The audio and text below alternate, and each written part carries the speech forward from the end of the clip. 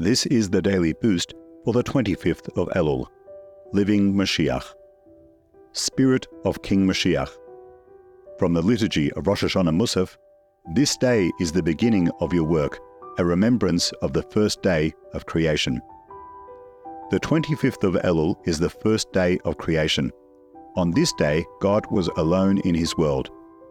Our task is to reveal, bit by bit, the godliness hidden in the world until God's unity is apparent once again. The first day of creation also relates to Moshiach, as the Torah states, the Spirit of God hovered over the water.